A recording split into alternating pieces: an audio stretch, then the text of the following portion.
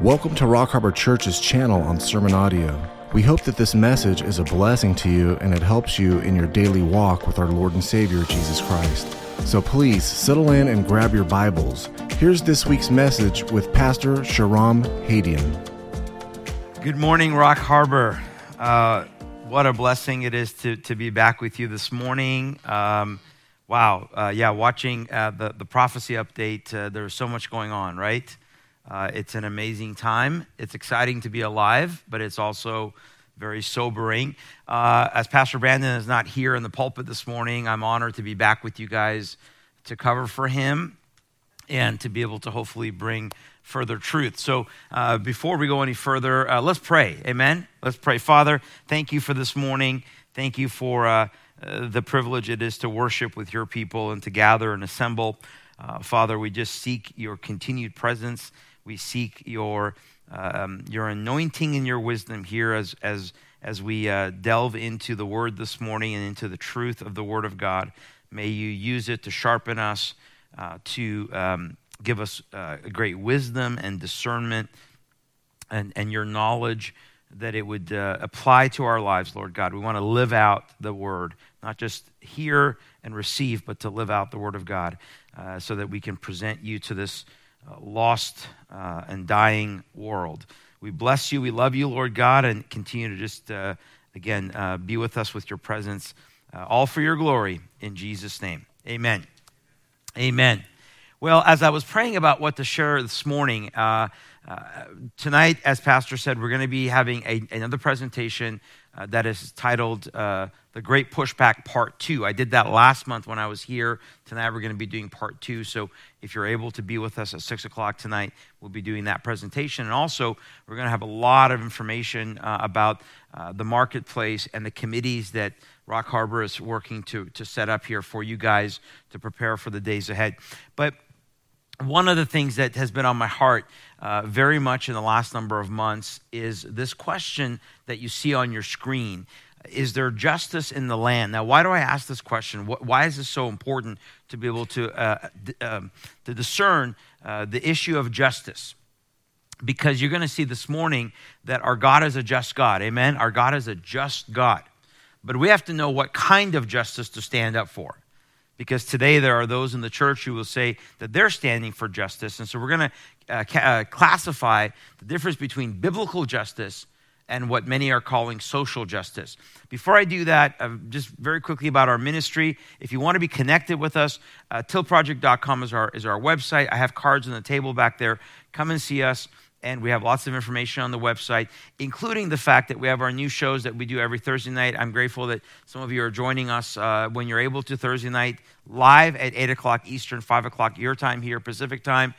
If you can't watch live, we archive the shows very quickly on the same page on our website, just further down the page. So please check that out, where we are going to be truth tellers. Our ministry, of course, is truth in love, and we're going to speak the truth in love, because how many of us recognize we need the truth desperately today? So join us for that program. But why is justice so important? Because the Bible has told us that as we get closer and closer to the end times and the days of the tribulation, which if you're like me, you're going, whoa, we're getting pretty close. You know that the Bible says there's going to be a spirit of lawlessness.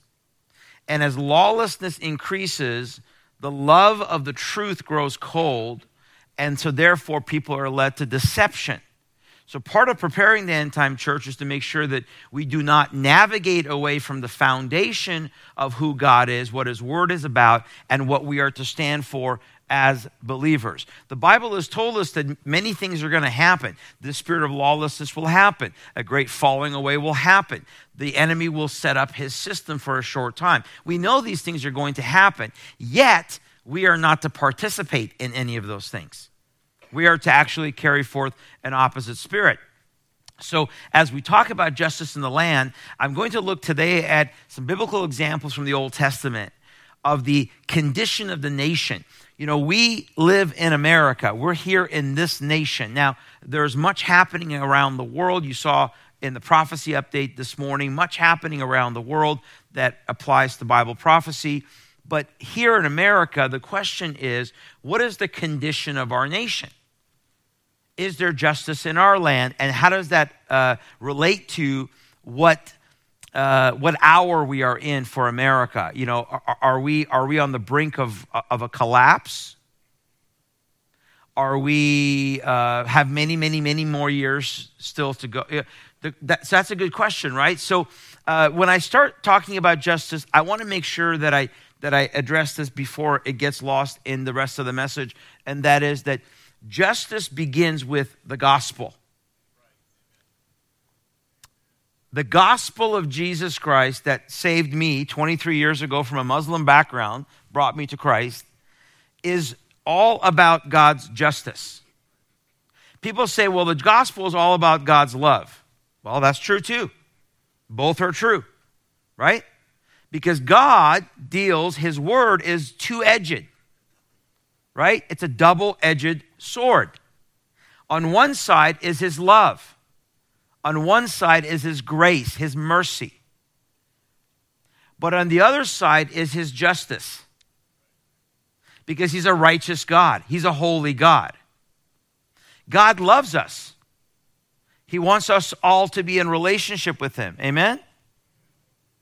But you can't just be a good person and be in relationship with him. You can't just be pious and say, well, that alone brings me to relationship with God, as many believe today in the world. Many Christians, professing Christians in America, believe that you can just be a good person and be right with God and go to heaven. God's word has told us that it is his justice that drove him to the cross. It is his justice that brought his son. Yes, God loves us, but even in his love, he still had to be a just God. Because without the atoning work of Jesus Christ upon the cross as the perfect Lamb of God, there would be no salvation for us. There would be no way. So salvation is the beginning of God's justice in our lives. The moment that you decide to lay your life down and say, I surrender to Christ, that is the beginning of the work of justice and the work of the Holy Spirit in your life. Amen? And then every day, we're supposed to get up and crucify our flesh.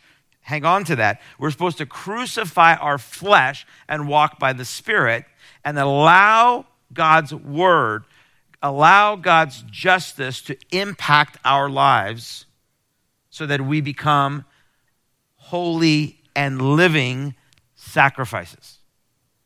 You'll see that the church today as a whole is the complete opposite of that. So again, the question is there justice in the land? Now, when you look at beyond the aspect of salvation, when you look at now outwardly what's going on in America, you would say, well, you know, there hasn't been any sign of justice because it seems like the criminals are getting away with everything and the good guys are getting in trouble. So could there be a tide turning? We, of course, saw that with Roe v. Wade. The overturning of Roe v. Wade, 49 and a half years where people have been praying for this completely immoral, ungodly, unconstitutional decision. And it was a monumental moment where perhaps there was a semblance, there was just a glimmer of justice where now this issue comes back to the states and there is now a chance to be able to save some more babies and to be able to push back against this evil. We saw Supreme Court decisions recently in New York regarding the Second Amendment. We saw Supreme Court decisions with the coach, I know him personally when I lived in Washington State, who prayed by himself after football games, and the Supreme Court said that's absolutely permissible, even though he's been fighting that battle for a number of years. So we've seen a few of these glimpses. And yet, when Roe v. Wade happened, the monumental, generational, think about this, this is a generational decision that many thought would never happen. What do we see from the church? What do we see from the church? Silence. Or condemnation. Silence or condemnation. Because now they're not going to stand for biblical justice. We saw churches that and Christian leaders that said, oh, we ought to not gloat. This is not gloating, it's rejoicing. We're rejoicing that if evil gets pushed back in any way, shape, or form, we rejoice. So we're going to address that. We're going to look at justice in the land. Biblical justice, the very foundation of biblical justice, is eternally minded. As I said, the very first aspect of God's justice is the gospel, is sending his son to pay the price that you and I can never pay, because there was and is a demand for sin. There's a price to be paid for our sin. Amen? And he paid the price. Amen? Praise God. Because we can never pay the price. We are created in the image of God. And therefore, biblical justice has always an eternal perspective.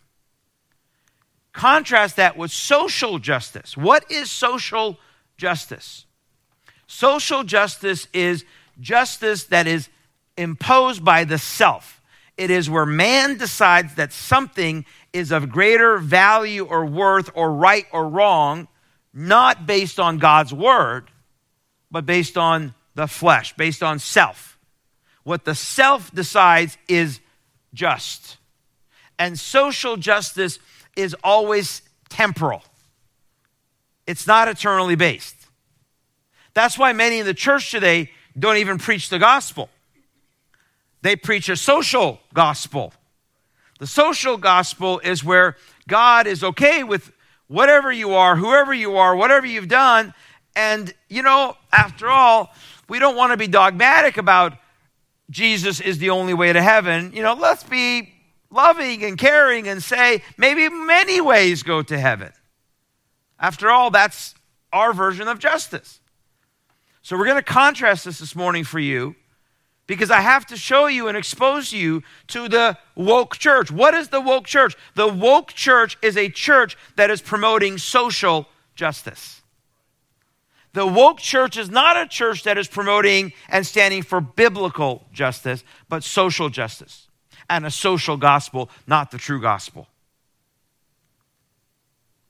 The very first question when we talk about justice is, whose standard of justice? Whose standard? I just did a presentation last week at Patriot Church in Knoxville called Woe to Those Who Call Good Evil and Evil Good, Isaiah 5, 20, 21. Well, whose standard of good are we looking at? Whose standard of justice should we look at? Do I get to determine what is just? Or ought my standard be what? The Word of God. Starting all the way back in the Old Testament with the Ten Commandments.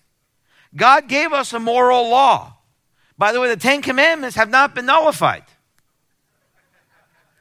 Unlike what many pastors teach today that, we're unhitched from the Ten Commandments. We don't even bother reading the Old Testament anymore.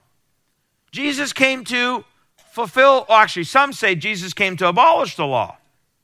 Talk about literally twisting Scripture. But Jesus came to fulfill the law. Yes, he came to fulfill the ceremonial law, the religious law, the civil law. Did Jesus fulfill and do away with the moral law? He did fulfill the moral law, but he didn't do away with the moral law. Are the 10 Commandments still not valid? Is it okay for you to murder now? Is it okay for you to steal, covet, commit adultery? No, because those laws are still there. Now, you go with Sharam, what about the New Testament? New Testament just says there's only 2 commandments, right? Yes. What are those 2 commandments in the New Testament, Matthew 22? Well, the first one is to love the Lord your God with all your heart, mind, soul, strength. This is the great and foremost commandment. A social justice, here's a good clue of a social justice church. You ready? The moment you hear it's all about loving our neighbor, bingo, bells and whistles ought to be going off. Bah, bah, bah, bah. Social justice woke church.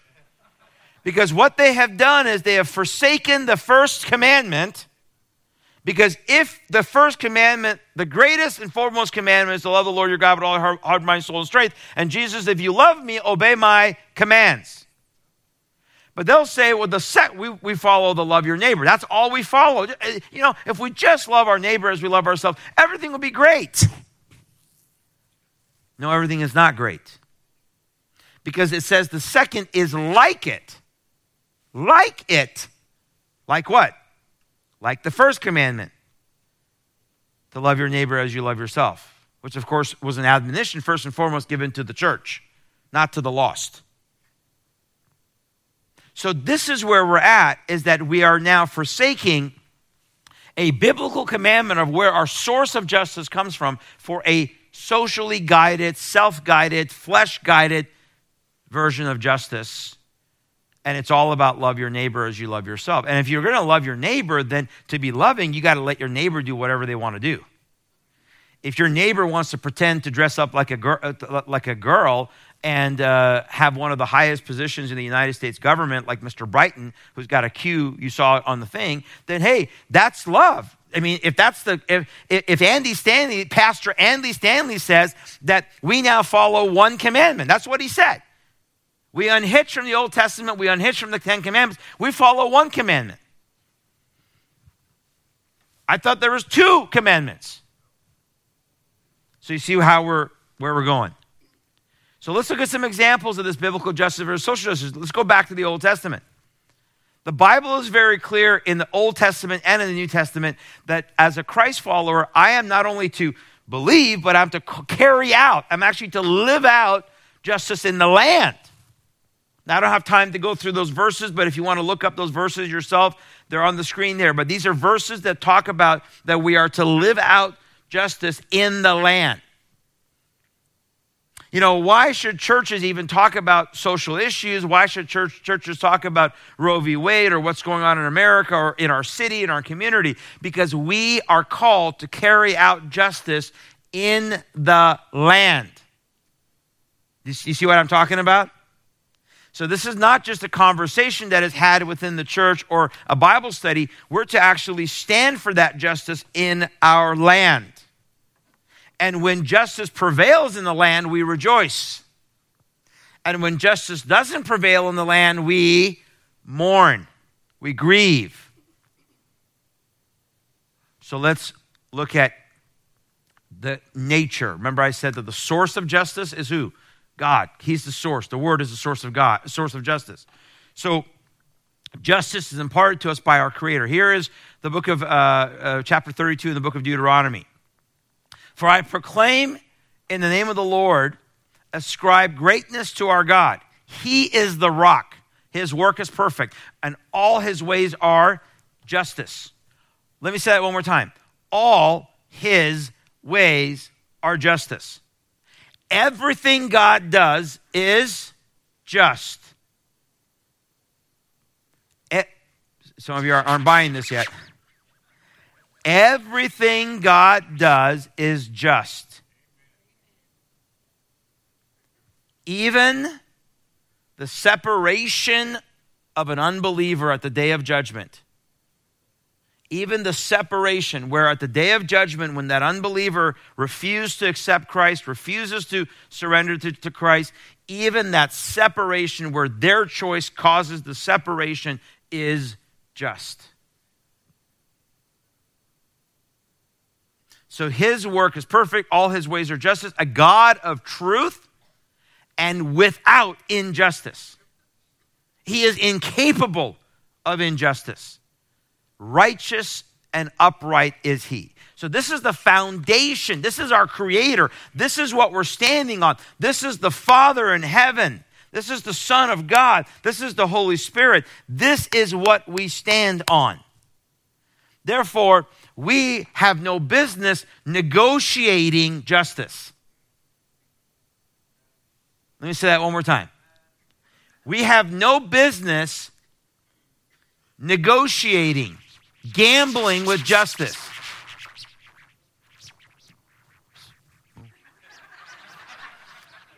Was that the Lord speaking? What was that? Does that make sense?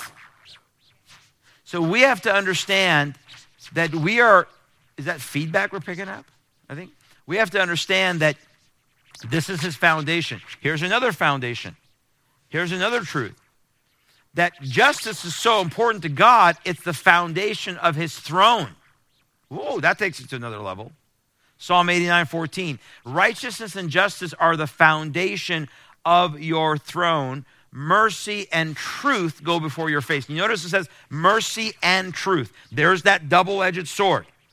Jesus came in the fullness of grace. He came in the fullness of truth. Mercy and truth. Mercy, love, grace, truth, justice, righteousness are all part of God's character. You cannot separate one from the other. They must go together. And we as his followers, as his children, must lift them up and live them out together. A perfect example is as a parent. As a parent, if you have no justice in your home, you have no order in your home. I'm a dad of 6. There are days and moments where it seems like order has completely evacuated our house. Where you go, ah! But then you have to try to bring it back and sit everybody down and have a conversation about how, okay, we are going to have some order in our home. We're going to have justice. We're going to have discipline. We're going to have order. We're going to be listening to mom and dad. We're not going to go nuts because that's what God calls us to do. At the same time, I can love my children. I can be merciful to them, graceful to them, encourage them, right? But it does not mean that I do one without the other. Amen? So justice is so important to God. The foundation of his throne is built upon it. So again, can he negotiate? Can he give in? Can he compromise his own justice? Never. It's his foundation. If he does that, there is no foundation. His throne would collapse. Just like if your foundation of your house was corrupted, it will collapse. And this is what happened in the Old Testament. As a nation, we have to look no further than the example of Israel in the Old Testament. Because we see the fact that the prophets of God were warning the land, the nation, about injustice and lawlessness. They were warning. They were telling them, listen, God demands justice. He demands justice. And we ought to demand justice. Let me say that one more time. We ought to demand justice because God demands justice. He demands it. He instructs us to stand up for it. Isaiah 59. The prophet Isaiah, who was called to the nation of Israel. Isaiah was told by the Lord that the land, the people are now corrupt. The northern kingdom is now corrupted, right? So now they're about to be judged because of their lack of justice. Look at what the passage says here. Why are they in the mess they are in? Because no one calls for justice. You see that? God is seeking to find somebody in the land that is crying out and demanding justice. Biblical justice. His justice. No one calls it out. Nor does any plead for the truth. Pleading, you're arguing, you're reasoning for the truth. They trust in empty words and speak lies that conceive evil and bring forth iniquity. Now, can you apply that to America in 2022?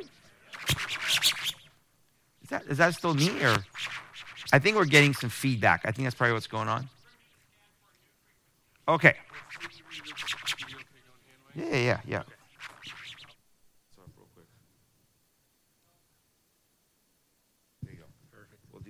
All right, no, that's fine.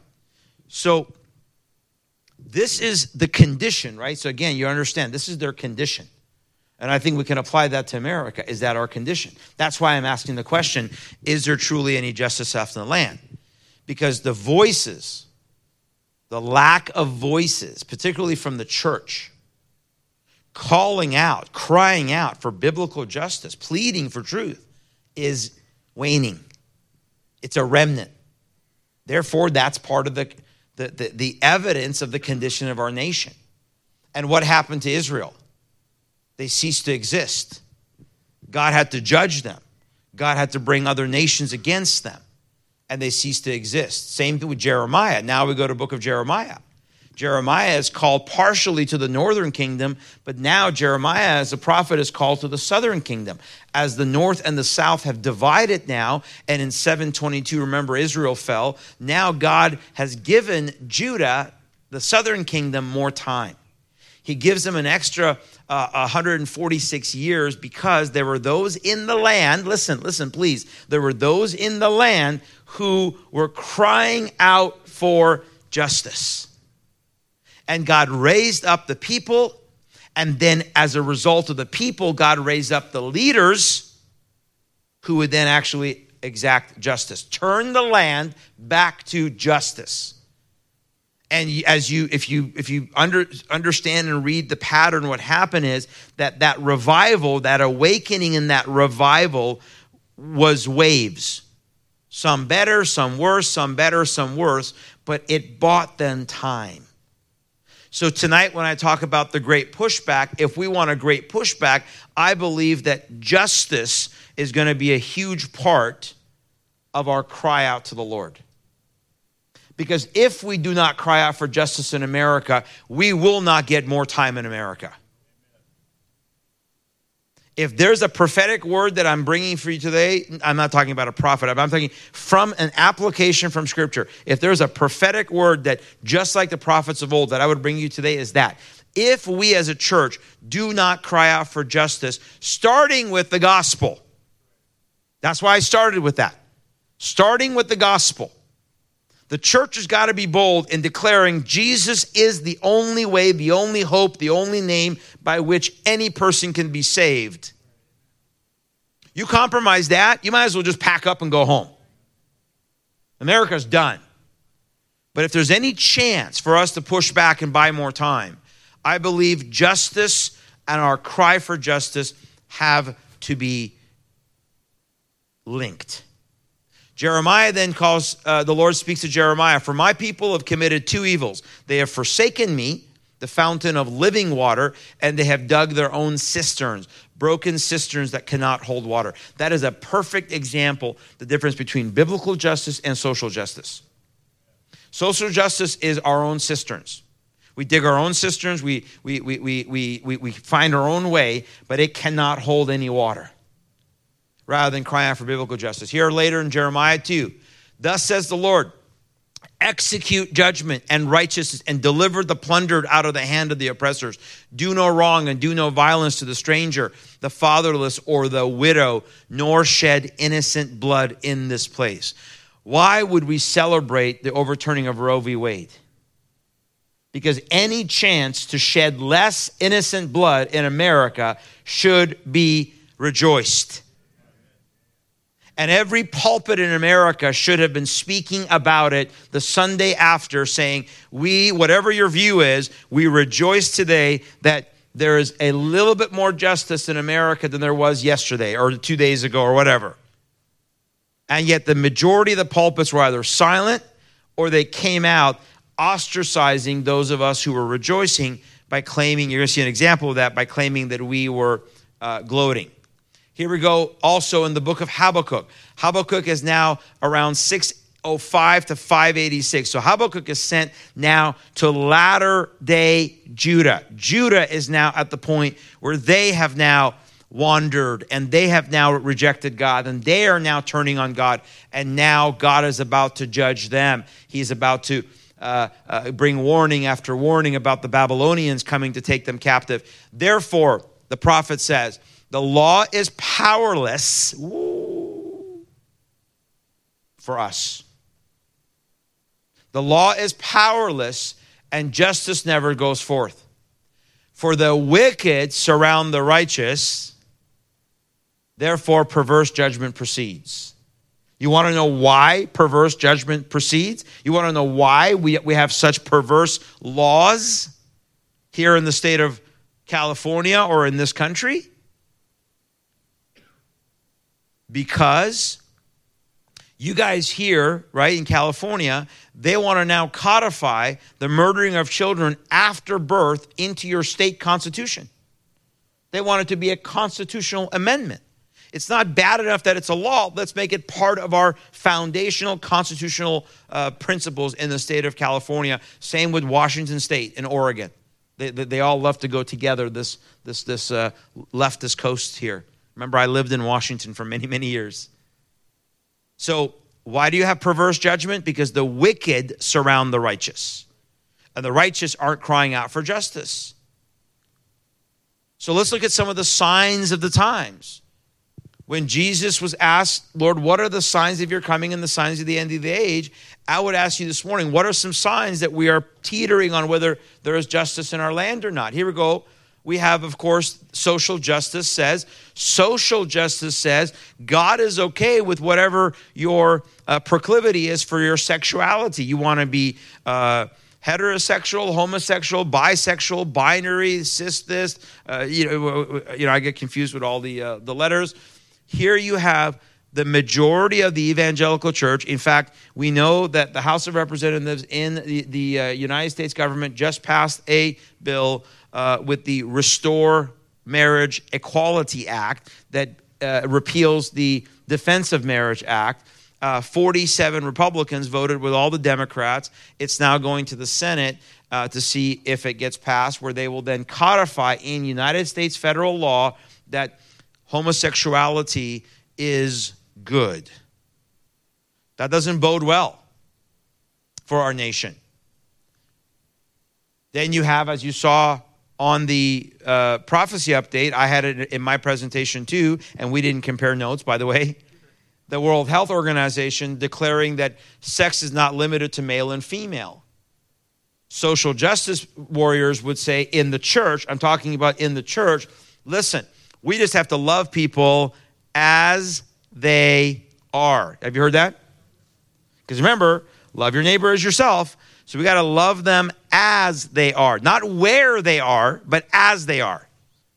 We used to say, love someone where they are, because that's where they are until they come to Christ, right? You are where you are until you come to Christ, and then the Holy Spirit begins to work in you to begin the sanctification process to turn you and put you on a new path. Amen? Now we say love them just as they are. That means that they want to stay the way they are. That's why many social justice churches, you can come and sit in the pews and you'll never, ever get convicted of any sin that is going on in your life, because it's not about that. There was a social justice pastor, I won't say names, who recently said that the church isn't for believers. The church is for unbelievers. Because this is all about being seeker-driven, right? That's the whole seeker-driven, seeker-sensitive church movement. So Sunday mornings is all about welcoming the unbeliever. Well, if you're going to welcome the unbeliever, you why even bother preaching the Word of God? Because you got to dumb things down so low that there is, and then you wonder what happens to believers in that kind of church. You wonder why their worldview begins to, get messed up. This is social justice, right? This is the representation of the United States military. This is our social justice. That's what social justice does. And the church is supporting this. The majority of churches are supporting this. This is biblical justice. Let me say that one more time. This is biblical justice. Remember, justice is the foundation of God's throne. God is justice. He can't change who he is. So if God declared marriage, first of all, if God declared male and female, only two sexes, I don't care what the corrupt, crooked World Health Organization declares. They can declare till they're blue in the face. It shall not ever change what God has already declared to be so. Amen? Ever, ever, ever. It is a non-negotiable. It is not up for debate. It is not up for compromise. If you decide to compromise, you are compromised. God is not confused and God is not compromised. No, I'm not a bigot and I'm not narrow-minded for simply standing on what the Word of God says. Don't make excuses. Don't justify yourself to these individuals within the church. Many who are now family members, brothers and sisters, moms and dads, our children. Because God said, one man, one woman. And God said, marriage is only between one man and one woman. One man will become flesh with one woman and will be one in God's sight. That's biblical justice. Well, Sharam, what does that have to do with what's going on in the land? I just told you it has to do with going on in the land. They're passing bill after bill after bill, wanting to murder babies and wanting to codify every perversion under the sun. If no one's crying out for justice, if no pastor gets up from the pulpit and teaches, if churches aren't standing up for it, then what voice in the land will cry out for justice? If we don't, we will go the way of Israel. We will go the way of Judah. We will be destroyed, and we will be taken over by our enemies, which is exactly what's happening.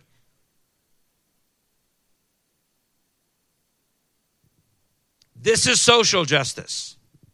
Taking what God said is a promise and a judgment, a covenant and a judgment, and turning it into rebellion. This is biblical justice. The rainbow was set in the clouds and will be a sign of the covenant between God and the earth. We declare it as biblical justice. Don't make excuses for it. This is social justice. Pastors like Osteen and others walking with BLM. We're going to apologize from the pulpit for being white. We're going to say, forgive us for our white privilege, our white supremacy. How dare I even say anything to you, black person, because I'm a white person? How dare? This is the mentality. This is what social justice does to the brain. It makes your brain, it's like putting your brain in a blender. It mushes it up, and you can't think straight. So we're going to go wear a mask and go walk with Black Lives Matter and say, this is biblical justice. No. That's social justice. First of all, you're an ignorant fool because you don't know that Black Lives Matter is a communist entity that is funded by China and the globalists. And secondly, that's unbiblical what you're doing. Because why? All lives matter. Amen? All lives matter to God. This is social justice, where someone says, not yet a human. Social justice says, remember, whatever the self wants, the self gets. You just declare, I don't think this is a life. And you get to do what you want. Doesn't matter. Biblical justice says it's a life. Here we have a case that we had in Tennessee where Vanderbilt University was, you want biblical justice? We ought to have been fighting for this little boy, 7-month-old little baby that needed a heart transplant, but Vanderbilt University in Nashville, Tennessee, wouldn't let him have a heart transplant because he wasn't vaccinated. And the parents had to they wanted him to have 9 rounds of vaccinations all at once at 7 months old on a ventilator with his health failing. He's still fighting for his life. That's biblical justice. We should be fighting for that. Here's biblical justice. Unborn lives matter. Amen? Unborn. Amen. Yeah, unborn lives matter. That's biblical justice. Well, we're not going to talk about these things from the pulpit because it's political. No, I just showed you it's biblical. Not political, it's biblical. If it's a biblical justice issue, every pulpit should be talking about it and addressing it from the Word of God.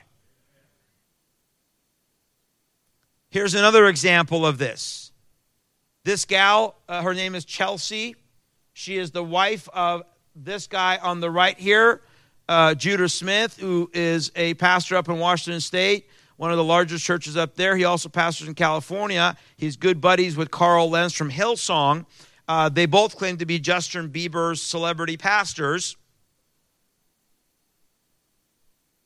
Because when you are about social justice, and social justice, remember, is about the self, and it's flesh-driven, then what happens is the church, and also if your rule is one command, love your neighbor as yourself, what that means is the church becomes licentious. The church then gives license to whatever is deemed as acceptable and tolerant because justice is based on what you want, not what God has declared. And so his wife was having this panel discussion with an open Marxist former football player and 3 black ladies who all had abortions. This is right after Roe v. Wade. And she was asked the question about abortion. Where do you stand on abortion? She starts the session. You can go on YouTube and watch the video if you want. She starts the session by saying, I'm humbled, and I recognize that I'm the only white person among this black panel. Wow. I mean, this gal is smart, sharp. Thank you for pointing that out, Chelsea, because had you not pointed that out, I would have never figured out that you were the only white person among these black people. What does that matter to what you're going to say? You see, right off the bat, she's apologizing for her whiteness. Because she goes on to say that I recognize, she was trying to say, I'm humbled that I even have a voice. Thank you for even letting me speak as a white person. Because, me, white person, I should just stand in the corner and be able to shut my mouth. You see, it's reverse racism. It's not biblical justice, it's social justice. We've now taken racism against black people, and now we've made it racism against white people. None of this is what God condones. So she was asked a question about, well, as an evangelical, what's your view on Roe v. Wade? And she never answers the question. Here's what she says, though. She says, listen, I can tell you why I've been quiet, because the question was, how come your church, this mega woke church in Seattle, Washington, that my wife, back when she was in Washington State, went to youth group there when they were solid, 20-something years ago. I know many people who are young, their young children, their teens, and they're, in their 20s, 30s, are going to that church because it's the hipster church. Because that's what it's about, right? It's about the hipster church. Because as a pastor, if I wear jeans enough that are just tight enough that it's sucking the circulation out of my body, it's also sucking out any testosterone that I may have. So she says, I can tell you why I've been quiet. I feel very humbled. I don't know. Sometimes the fine line between humbled and humiliated. I'm a person who follows the teachings of Jesus, and one of those teachings says that we weep with those who weep and rejoice with those who rejoice.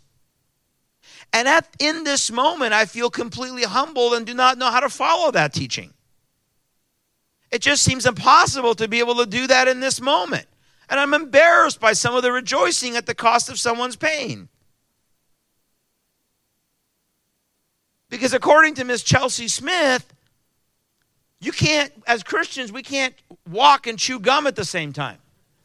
I can't say that abortion is murder and an absolute abomination and evil of God, but yet when someone gets pregnant, we have compassion for the mom. We can help that mom who may be in crisis. We can look at options for that mom. We can look at options like adoption or the pregnancy resource centers and helping that mom through the pregnancy. It doesn't mean that the only option is I have to murder the baby. And then one of the black gals in the panel goes, look, here's the reality. You can be a Christian, you can love Jesus, you can have an abortion and still be a good person. So what happens is that social justice leads to this licentiousness, where now the license is there. And first of all, again, she's got to apologize for her whiteness, because, how dare I even speak? I'm so humbled that I would even be allowed on this stage with you black people. As if that matters to God. What matters is what's spewing out of her mouth. What matters to God is the nonsense. So she's saying, I can't rejoice. I can't rejoice that Roe v. Wade was overturned. And now all of a sudden, 13 states ban abortion within 30 days. Tennessee being one of them. In about 8 days, our trigger law goes into effect. All abortions are banned in the state of Tennessee other than for the exception of the life of the mother. So according to Chelsea, you can't rejoice with that because that's the woman's pain. We can't do both. We can't take care of moms in crisis and at the same time rejoice that we're murdering less babies. Insane, right? Insane. So when I asked the question, Should churches be speaking or silent? Well, this is what matters. Right now is what matters. Right now, all these Christians saying, we want revival in America. We need revival, revival, revival. But if they don't speak on justice, there will be no revival. Because the two are absolutely linked. Because you cannot have revival and seek God's presence and holiness in our midst and then stand and be for what he is not for. And declare good to be evil, evil to be good. You shall not distort justice in the book of Deuteronomy. You shall not show partiality. You shall not accept a bribe, because a bribe. That verse should be Hunter Biden. The Biden. That should be all about Biden, because a bribe blinds the eyes of the wise and distorts the words of the righteous. Justice and only justice you shall pursue, so that you may live and possess the land which the Lord God is giving you. We should be pursuing justice and only justice in our communities. Now, that means that if I'm pursuing justice and only justice, again, the very first thing I'm doing is I'm declaring the good news of the gospel of Jesus Christ, that all have sinned, all fall short of the glory of God, none is perfect, none is righteous, none is holy, and that every person needs to bow their knee to Jesus Christ as Lord and Savior. Amen? That's the first justice I have to be declaring, and don't compromise on that. Here in the book of Isaiah also, therefore justice is far from us, nor does righteousness overtake us. We look for light, but there is darkness for brightness, but we walk in blackness. Here we go. Couple of final things here. Please understand that if we pray for revival, if we want revival, there's first got to be an awakening. When awakening comes, it should lead us back to God's standards. For example, if an awakening happens in my home, right? Let's say I need a miracle in my marriage or with my children. That may be you. Well, therefore, if God's presence comes and God wants to bring you go, Lord, I need revival in my family. I need revival in my marriage. I need a revival of my children. Therefore, that revival must be preceded by an awakening. You must be awakened to the things of God and his standard. Now, when you're awakened, by the way, again, first standard is what? Jesus. Gospel. Once you're awakened to that, because maybe the first thing that a husband or wife needs to do is they haven't given their life to Christ. So therefore, that's the very first thing they got to do to get right with God. Amen? Or maybe your child is wayward because they have not surrendered their life to Christ, and they need to surrender their life to Christ. So we're praying for their salvation. So whatever the situation. But now as you pray, and if God is going to bring a revival, he's got to bring an awakening, that's going to begin to turn your home back to the standards of God. Otherwise, it is not revival. It's empty. Because revival isn't just emotions. We don't go to an amazing prayer service or a worship service, and it could be amazing in the moment, but if it's just emotional, and we leave there and there's not transformation, then you have not walked out God's justice. By the way, when revival comes, division comes. What? Come on. What is that about, Sharam? What does that mean? You're such a divisive pastor. When revival comes, when the Holy Spirit comes, when the truth comes, when justice comes, double-edged sword, it shall divide. Because the Father, when he brings justice, it divides. Starting with Jesus. When Jesus came into the world, it divided the world. Before Christ, after Christ, it divided the time. Literally time got divided. When Jesus comes into the world, according to Matthew 10, Luke 12, he didn't come to bring peace, but I thought that's what it was all about. We all have world peace. Do not assume that I have come to bring peace. The word there in the Greek, irene, to join together into a whole. Don't think that I've come to bring everybody into one nice, neat family. It's not what's going to happen. Don't think that I've come to bring the whole world together into one global community. That's why I always say globalism, not God.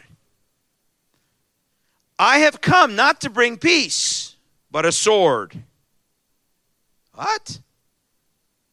And what does the sword represent? Is Jesus coming to kill everybody on the planet? Nope. That's Islam.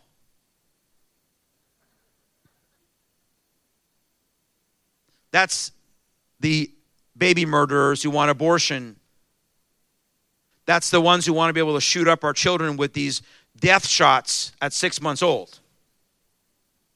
Jesus came to bring salvation, hope, turning back to God. But please understand that the sword represents what? The truth. What's the sword? The word. The word is what? Double-edged, right? Sharp.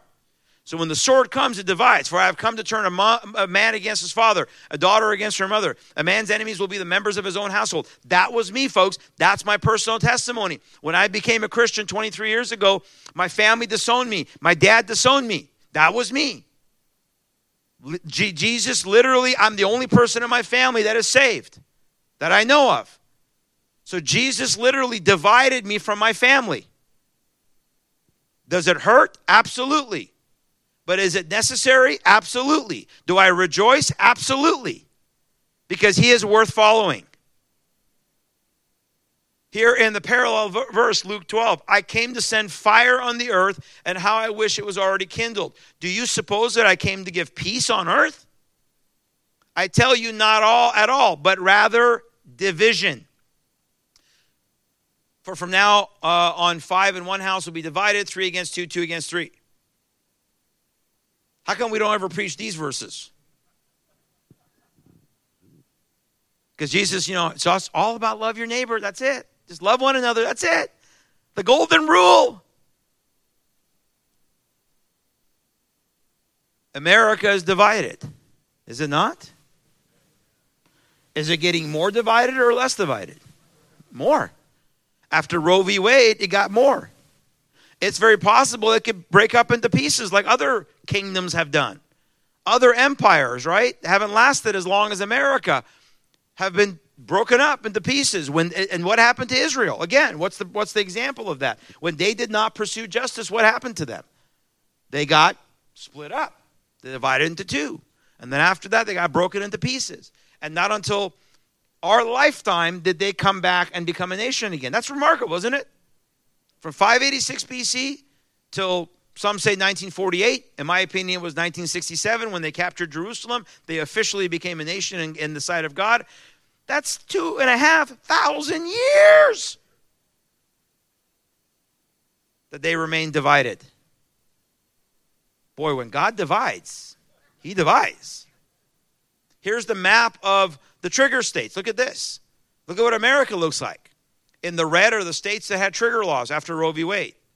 In the purple, or not purple, in the pinkish, peachish, whatever that color that is, those are the states that potentially have the potential of becoming trigger or banning abortion. They're literally saying it's probably going to be 25, 25, 26, 24. Literally divided.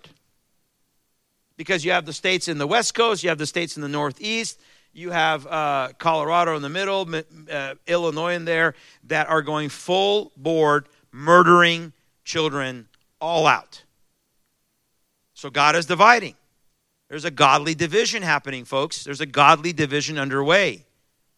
Now, we pray that states like California, that the state can turn. But here's what matters to God. What are you guys going to do? What is Rock Harbor going to do? What is the Church of Jesus Christ going to do in the state of California? Are they going to cry out for justice? You can't control ultimately what your legislature does or your crooked governor does, but what matters is what you do. Because if God hears from you, your cry, then that can move the hand of God. But we're not going to have revival if we're not praying for justice. I got to finish here, and I'm going over time. God's sword, a spiritual weapon, divides and severs. Good versus evil. Right? The Christ versus the Antichrist. Light versus darkness. The children of God and the children who belong to the devil. Those who refuse to accept Christ. I would add one category. The awakened church versus the woke church. Biblical justice versus social justice. Because if you have justice in the land and you exercise justice, it's a joy for those who practice righteousness, but it's a terror for those who practice injustice. You see how clear that is? Do you see any middle ground? Remember I said last time I was here, I believe with all my heart, God is erasing the middle. The lukewarm is becoming a thing of the past. He's about to vomit those out, spew them out of his mouth. The dividing line is getting clearer by where we stand.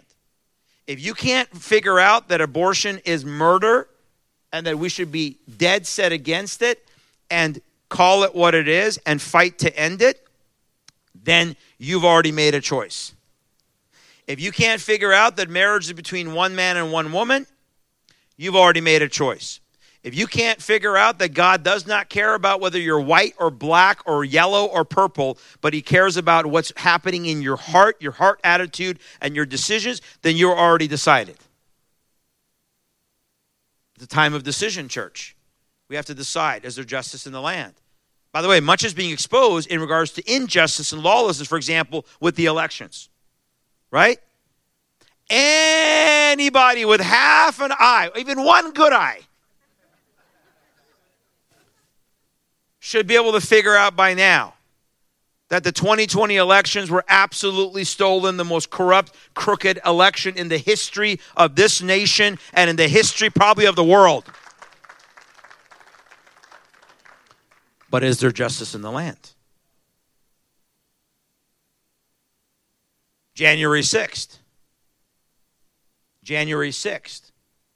I think it's very apropos to say that January 6th it has been used and planned by the deep state, by our government, to become like what happened in Nazi Germany with the Reichstag fire, when they burned the parliament down and they blamed the communists, and the Nazis, Hitler used that to be able to become a not only unelected leader, but then have full control of the military. I'm going to be talking about that tonight. You don't want to miss it.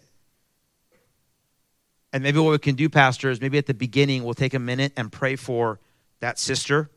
We'll do that tonight as well. For those who come here, we'll make sure we pray for her. We have to be able to understand. There's a lot of good documentaries that have come out about it. Here's one that I would recommend that I watch called Bloody Hill. Just go to, the website is literally bloodyhill.com. And go and watch this hour-and-a-half documentary. It is one of many that are coming out about the truth of January 6th. And yet right now we have patriots and Christians who are sitting in prison with no due process, with no legal counsel, denied rights, denied visitation, facing 30 years plus in prison for a misdemeanor trespassing charge. They had SWAT team, FBI, DEA, knock down their doors in the middle of the night, early in the morning to arrest them, yet the crooks are out in front. Actually, the crooks are the ones who are leading the show trial. It should be obvious to anybody that watches it. Yet I was walking through the airport yesterday, and all you see on CNN, right, is the January. Mr. Chairman, this was the worst insurrection in human history. If we wanted to create an insurrection, I was there on January 6th. We would have torn down the Capitol building. If 1.5 million Americans, Christians, and Trump supporters, if we wanted to truly take over the Capitol, we would have taken over the Capitol. The fact is that it was a setup. And I'll show you tonight what they're trying to do to cover that up. Is there justice in the land for these people that are sitting in prison right now? For many of them walking into the Capitol thinking that they were going on a tour. The doors were open. Is there justice in the land? So I'll end with this. God is putting things in divine order, folks. Brothers and sisters, he's doing his work. God will establish his justice. Amen? Even among a remnant or a remnant of a remnant. Even if there's 1, 5, or 10 like in Sodom. Even if there's 10, God will execute his judgment. Remember, he saved the 10. Or I didn't say the 10, but he saved the family of Lot minus wife. But he did not spare Sodom and Gomorrah.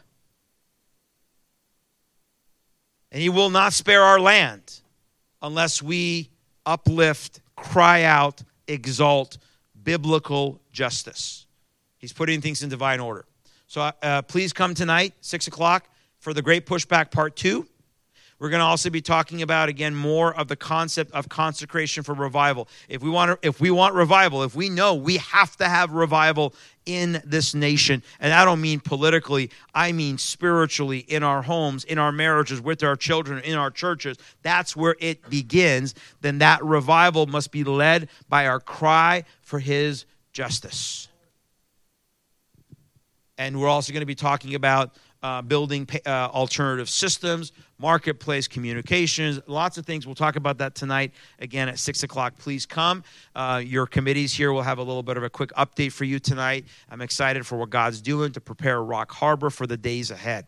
You know and I know we're in the last hours, and what they're planning for us is sinister and evil. But with all my conviction, I earnestly believe that God is saying this is not yet my time. These things must happen. We know they must happen, but I don't believe it's yet his time for these things to happen. So that convicts me to say there's time, there's a pushback, but only if we, his people, will stand and not only speak, but live out his justice. Reject biblical justice, reject the woke churches, call them out, speak out against them, pray against them. You heard me. Pray against them. It's time to go back to imprecatory prayers. God expose. God tear down. God, we have this thing. Well, I shouldn't speak ill of a brother. Is it speaking ill of a brother or sister if we call out blatant sin and unbiblical practice? I'm talking about publicly, someone who's already public. I'm not talking about private sin. We're talking about that when these church leaders are walking around parading themselves as the woke, apologizing to the world for being white or being this or being that, we ought to call those things out. But the best way for us to do that is to actually live out the opposite. Amen? So here you guys are at Rock Harbor, your pastor, your leadership, they are for biblical justice. So you need to support that, stand with them, and together be a voice here in Bakersfield, California. Yes, in the state of California. I know as California goes, it seems like the nation goes. How about California begins to go the other way? Amen? How about you guys start right here in Bakersfield going the opposite direction? So I thank you for this morning. Join us again tonight. But may we stand for justice in the land. And it all starts with the gospel. Amen. So thank you guys. God bless. And Pastor, I'll turn it back to you. I'll see you guys later.